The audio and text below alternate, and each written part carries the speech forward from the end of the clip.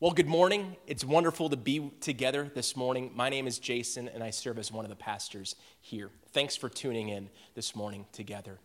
So the hardest part, without a doubt, of being a youth pastor is having to say goodbye year after year to our graduating senior class. You know, after the years of building relationship with our students and discipling them, learning the nuances of the personalities, being together through the highs and lows, through the laughs and the tears, we send them on their way after praying for them and blessing them. So we bless them to send them off, believing for and praying God's will over their lives and through their lives. And while saying goodbye is hard, we know that it's for the glory of God and for their good. At some point, all of us have to say goodbye to the people or the things that we love. And during this season that we're currently in, all of us have had to say goodbye in some way, shape, or form. Most of us have had to say goodbye to seeing the loved ones in our lives face to face for a while. Some of our friends have even had to say goodbye to their livelihoods or their careers for a season. So we know that saying goodbye is hard. And this morning, we continue in our series called The Last Hours, where we're examining the last hours of Jesus' earthly ministry as he ascends into heaven while his disciples look on and say goodbye to the one that they love. So today we're going to focus on the ascension of Christ and what it means for us as followers of Jesus. And we're going to look at two separate scripture passages this morning that describe Jesus' ascension as told by the author Luke. So the first is found at the end of Luke, and the second is found in the beginning of Acts. So we're going to be in Luke chapter 24, verses 50 through 53, and also Acts chapter 1, verses 9 through 11. So let's read our first one now. I'm reading from the ESV translations for both. Luke 24. And he led them out as far as Bethany. And lifting up his hands, he blessed them. While he blessed them, he parted from them and was carried up into heaven. And they worshiped him and returned to Jerusalem with great joy and were continually in the temple blessing God. Moving on to Acts chapter 1, verses 9 through 11. And when he had said these things, as they were looking on, he was lifted up, and a cloud took him out of their sight. And while they were gazing into heaven as he went, behold, two men stood by them in white robes and said, Men of Galilee, why do you stand looking into heaven? This Jesus who was taken up from you into heaven will come in the same way as you saw him go into heaven. So this morning, I'll share with you three things that the ascension of Jesus means for us as followers of Jesus and for the mission of the church at large. So Jesus' ascension, this happens at the end of his ministry on earth. And last week on Easter Sunday, we heard that Christ rose from the dead in resurrection power, in bodily form, in human form. And by doing that, he conquered death, fulfilling his earthly work. Now, the mission was completed, and so Jesus says his goodbye to the disciples, and the disciples say goodbye to Jesus. And all that was left to do for Jesus was essentially go home to be with his Father. Now, Jesus' ascension, this is what it reveals. It reveals where he is today, basically seated at the right hand of the Father. Now, before moving on so that we can all get on the same page together, I want to let you know this. Now that Christ in bodily form has ascended into heaven, he's no longer here present on earth, but the body of Christ now still remains because we are the body of Christ. As followers of Jesus, we are his literal, physical representation to the world. And Paul says in 1 Corinthians chapter 12, verse 27, he says it this way, Now you are the body of Christ, and individually members of it. So that means you are in the body of Christ and are a part of it. So Jesus, he loves and he cares deeply for his church because it's his body. And he will continue to faithfully build his church and his body to see it grow. And the ascension of Christ for us has so many important implications. And I would like to teach those to you now. So these are the three things. The first point this morning about Jesus' ministry to us is this: Jesus fights for us. Jesus fights for us. But how? How does Jesus fight for us? And it's by interceding for us. Now, wouldn't you agree right now, more than ever, in this difficult season that we're in, there is so much to worry about, and there's so much surrounding us. There's a lot of anxiety and panic, and right now more than ever, we need comfort. We need comfort. So where and who and what are you turning to find your comfort? You know, it's natural for us to want to turn to the momentary, the fleeting, the things that don't last, to turn to those earthly and worldly things to comfort us, essentially to numb us in our bodies, minds, and souls. But those things they can't, and they won't ever be able to truly satisfy our souls. Our true comfort should come from knowing that Jesus is now in heaven. He's waiting for us. He's praying for us. And the great thing is that he has experienced what it's like to be human. So he knows our pain because he's lived it. As he prays, I'm sure of this. I'm sure that he remembers the tears that he shed here while on earth, the pains that he experienced, the things that he endured as he walked amongst us.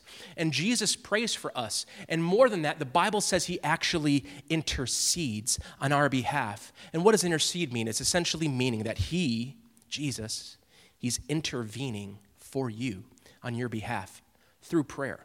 And as he stands in that gap between us and God, he is appealing to the Father on our behalf. You know, the author of Hebrews says it this way. He says, we have this as a sure and steadfast anchor of the soul, a hope that enters into the inner place behind the curtain, where Jesus is gone as a forerunner on our behalf, having become a high priest forever after the order of Melchizedek. And in the Old Testament, what was happening is that the high priests were the only ones that were able to access the presence of God. And it was their role, it was their job to make intercession on behalf of the people for their collective sins. And the writer of Hebrew continues on as he says this: he will always live to make intercession for them. And he is referring to Jesus, and them is you and I. Let me ask you this. Have you ever had someone text you to tell you that they're praying for you? You know, it's a great feeling to know that you're being considered, that they're remembering you, that they love you and care for you. And you know that someone is thinking of you, and they care enough to pray for you. So it's my belief, and obviously God hears those prayers. He honors those prayers of your loved ones. But how much greater is it to know that you have Jesus at the right hand of the Father making constant and continuous intercession on your behalf? Friend, let your soul take comfort in that. Let your soul find rest in that. So, Jesus' ascension means that he is fighting for us through intercession. Okay, so point 2, Jesus also empowers us. Jesus empowers us. Now, Jesus' ascension also means that he is sending us with empowerment by the Spirit living within us. And in the upper room, which you may have heard about, the upper room is essentially a room above a home. And Jesus tells his disciples, I tell you the truth, it is to your benefit that I go away. For if I do not go, the helper will not come to you. But if I go, I will send him to you. You know, the helper he's referring to is the Holy Spirit here. And we can't live for Jesus without God's empowerment by and through the Holy Spirit. Jesus knows exactly what we need to live a full and faithful life in this world for him. And what we needed, he provided. But here's a question. Why did Jesus have to go in order for the Father to actually send the Spirit to us? And the answer is because he wanted to be nearer to us.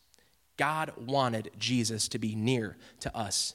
And when Jesus lived on earth, he could only be in one place at one time, depriving every other place of his presence. And so Jesus was obviously in human form. He was wrapped in flesh, God in the flesh, so he was limited by space and time. But now, because of the ascension, all those restrictions have been stripped away. They've been removed, and now he is ever present with you and I.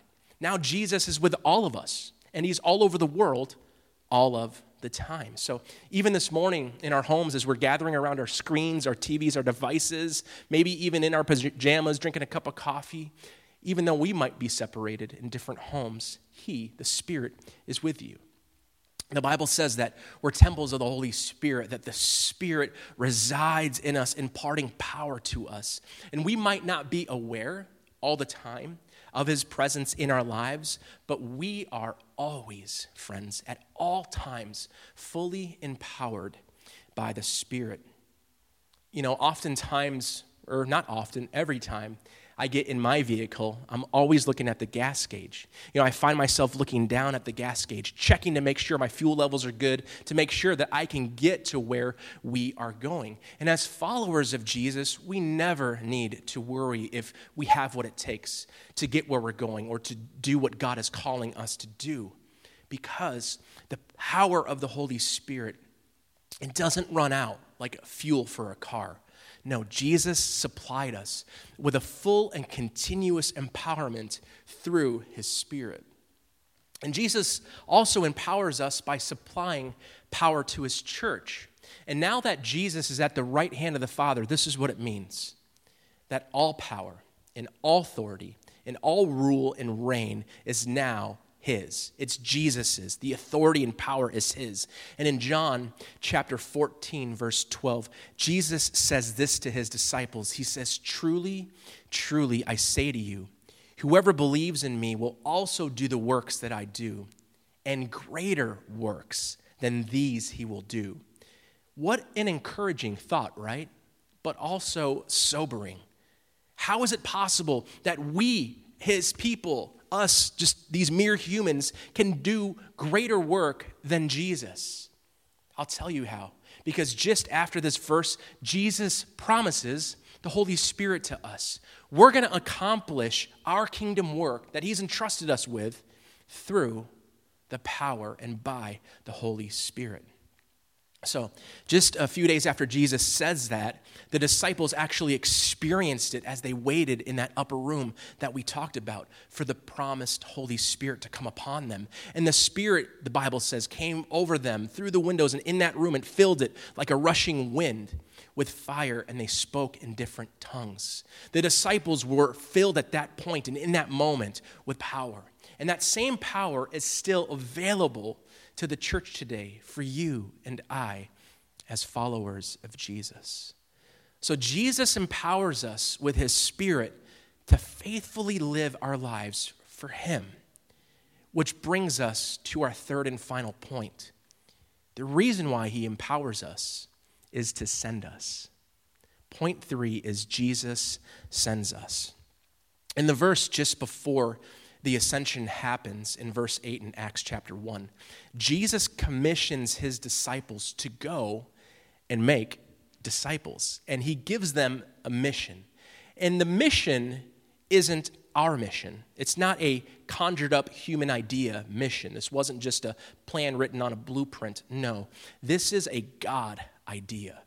And the last reason Christ ascended is so that we could be fully empowered to partner with God, to go live on mission and make disciples. So in Acts chapter 1, verse 8, Jesus says this to his disciples. He says, "But you will receive power when the Holy Spirit has come upon you, and you will be my witnesses in Jerusalem and in all of Judea and in Samaria and to the end of the earth." What Jesus is saying here to them is he wants them to tell others the good news about him. And by others, I mean this. I mean to all countries, to all nations, to all different ethnicities, societies, cultures, and subcultures, to people of every political party, to the young, to the old, to all demographics, to all socioeconomic statuses, to all kings and presidents, to the enslaved and the free, to every single soul and image-bearing person of God, because God loves all people.